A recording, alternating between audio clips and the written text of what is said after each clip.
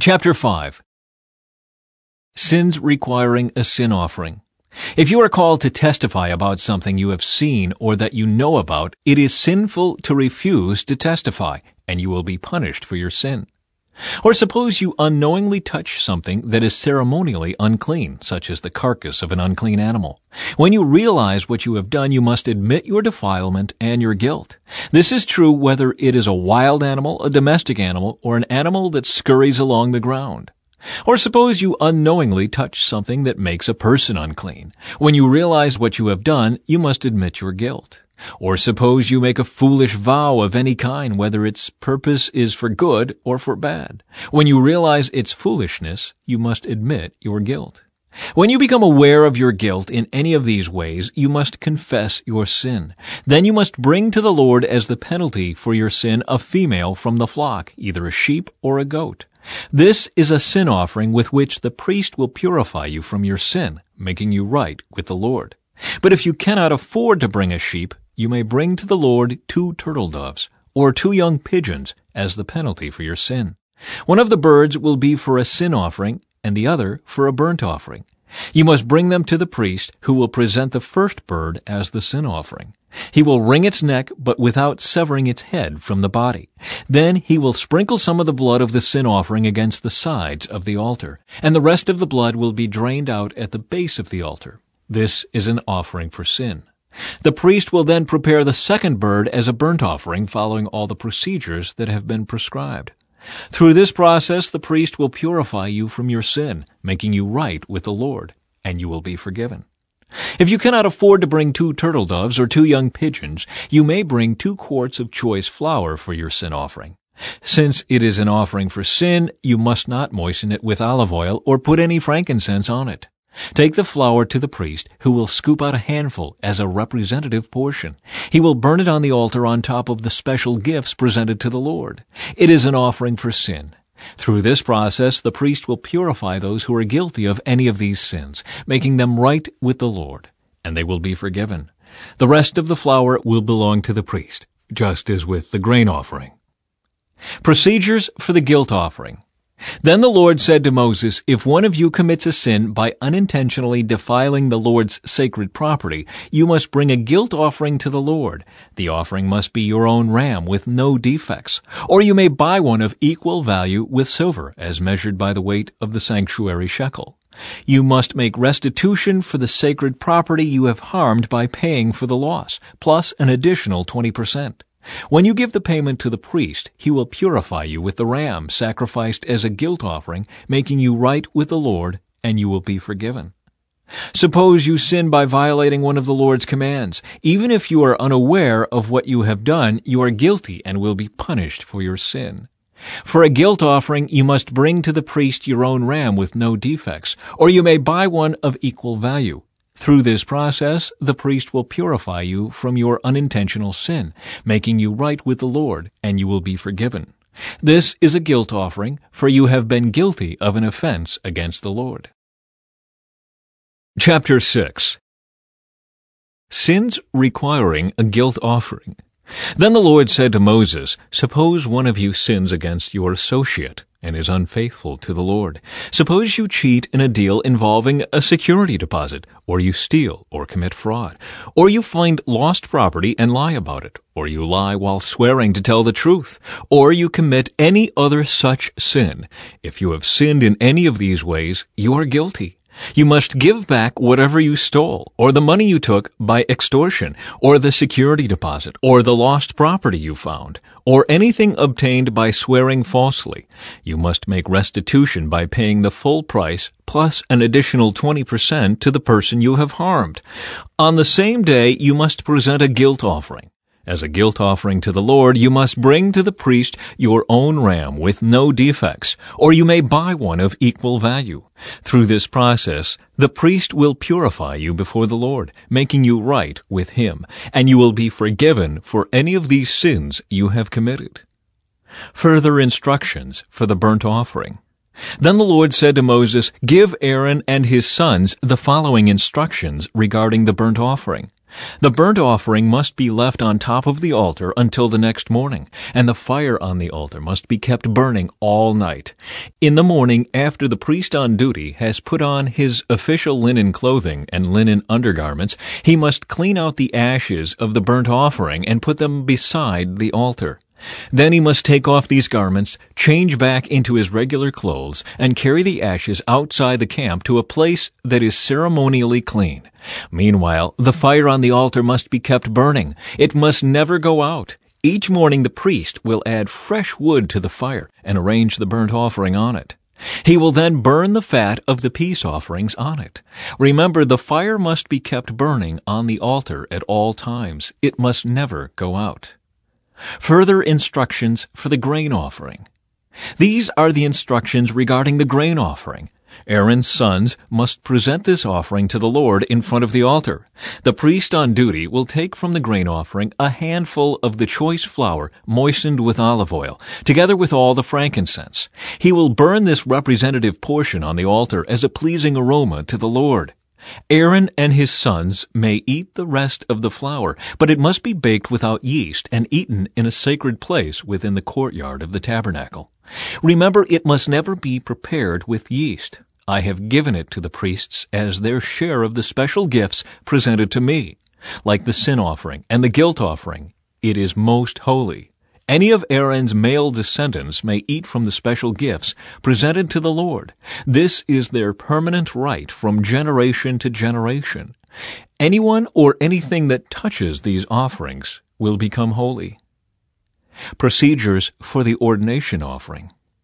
Then the Lord said to Moses, "On the day Aaron and his sons are anointed, they must present to the Lord a grain offering of 2 quarts of choice flour, half to be offered in the morning and half to be offered in the evening. It must be carefully mixed with olive oil and cooked on a griddle. Then slice this grain offering and present it as a pleasing aroma to the Lord.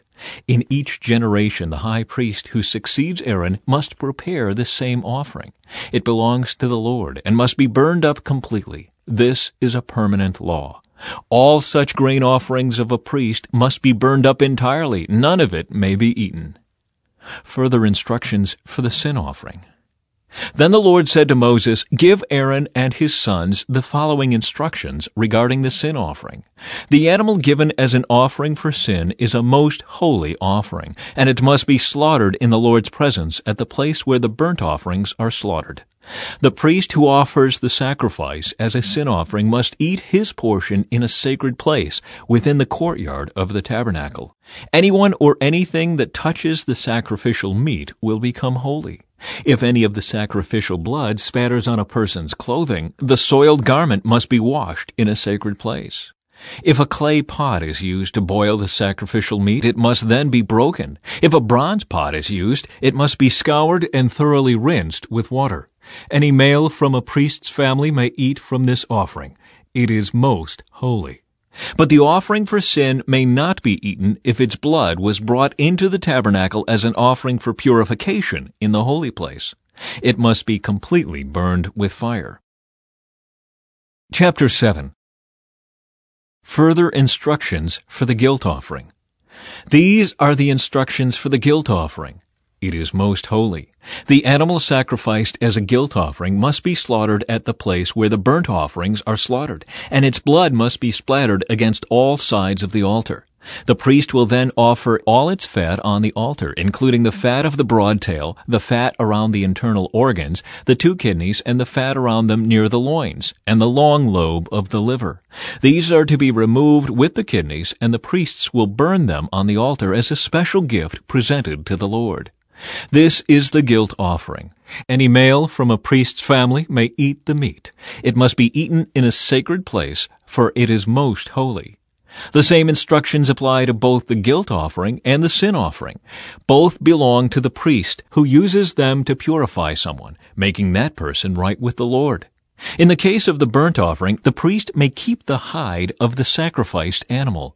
Any grain offering that has been baked in an oven, prepared in a pan, or cooked on a griddle belongs to the priest who presents it.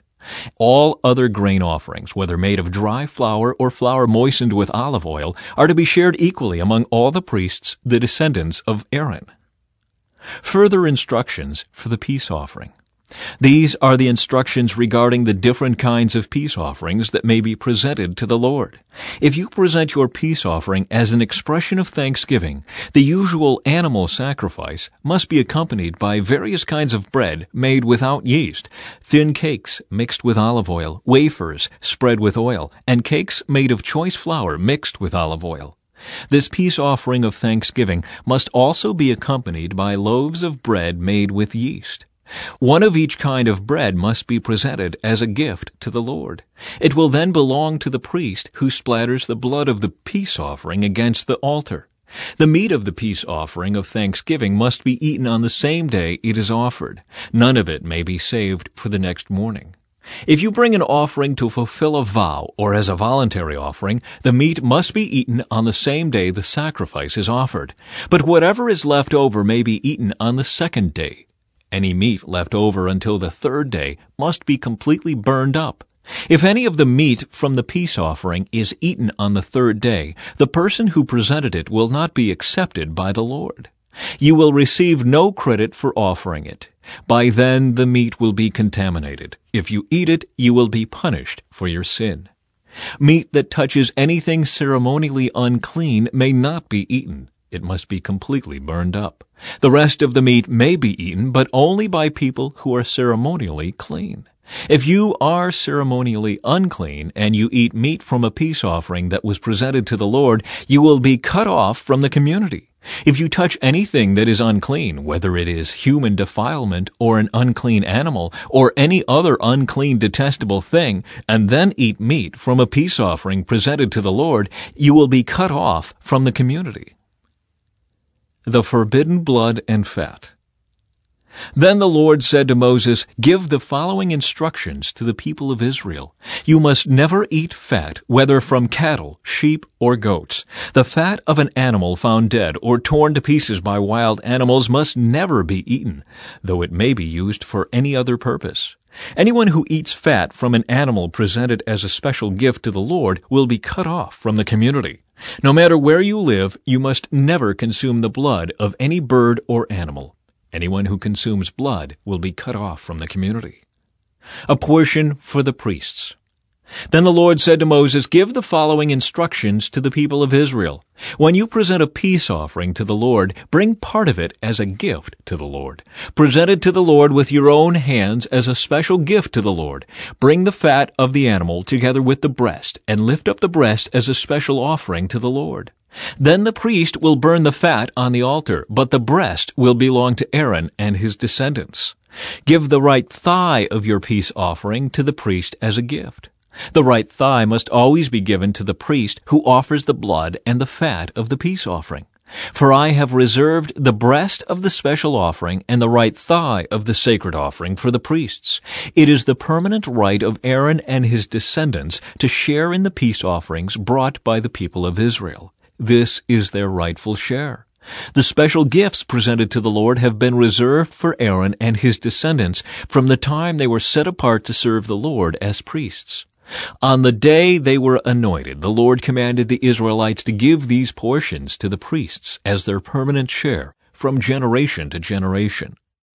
These are the instructions for the burnt offering, the grain offering, the sin offering, and the guilt offering, as well as the ordination offering and the peace offering. The Lord gave these instructions to Moses on Mount Sinai when he commanded the Israelites to present their offerings to the Lord in the wilderness of Sinai.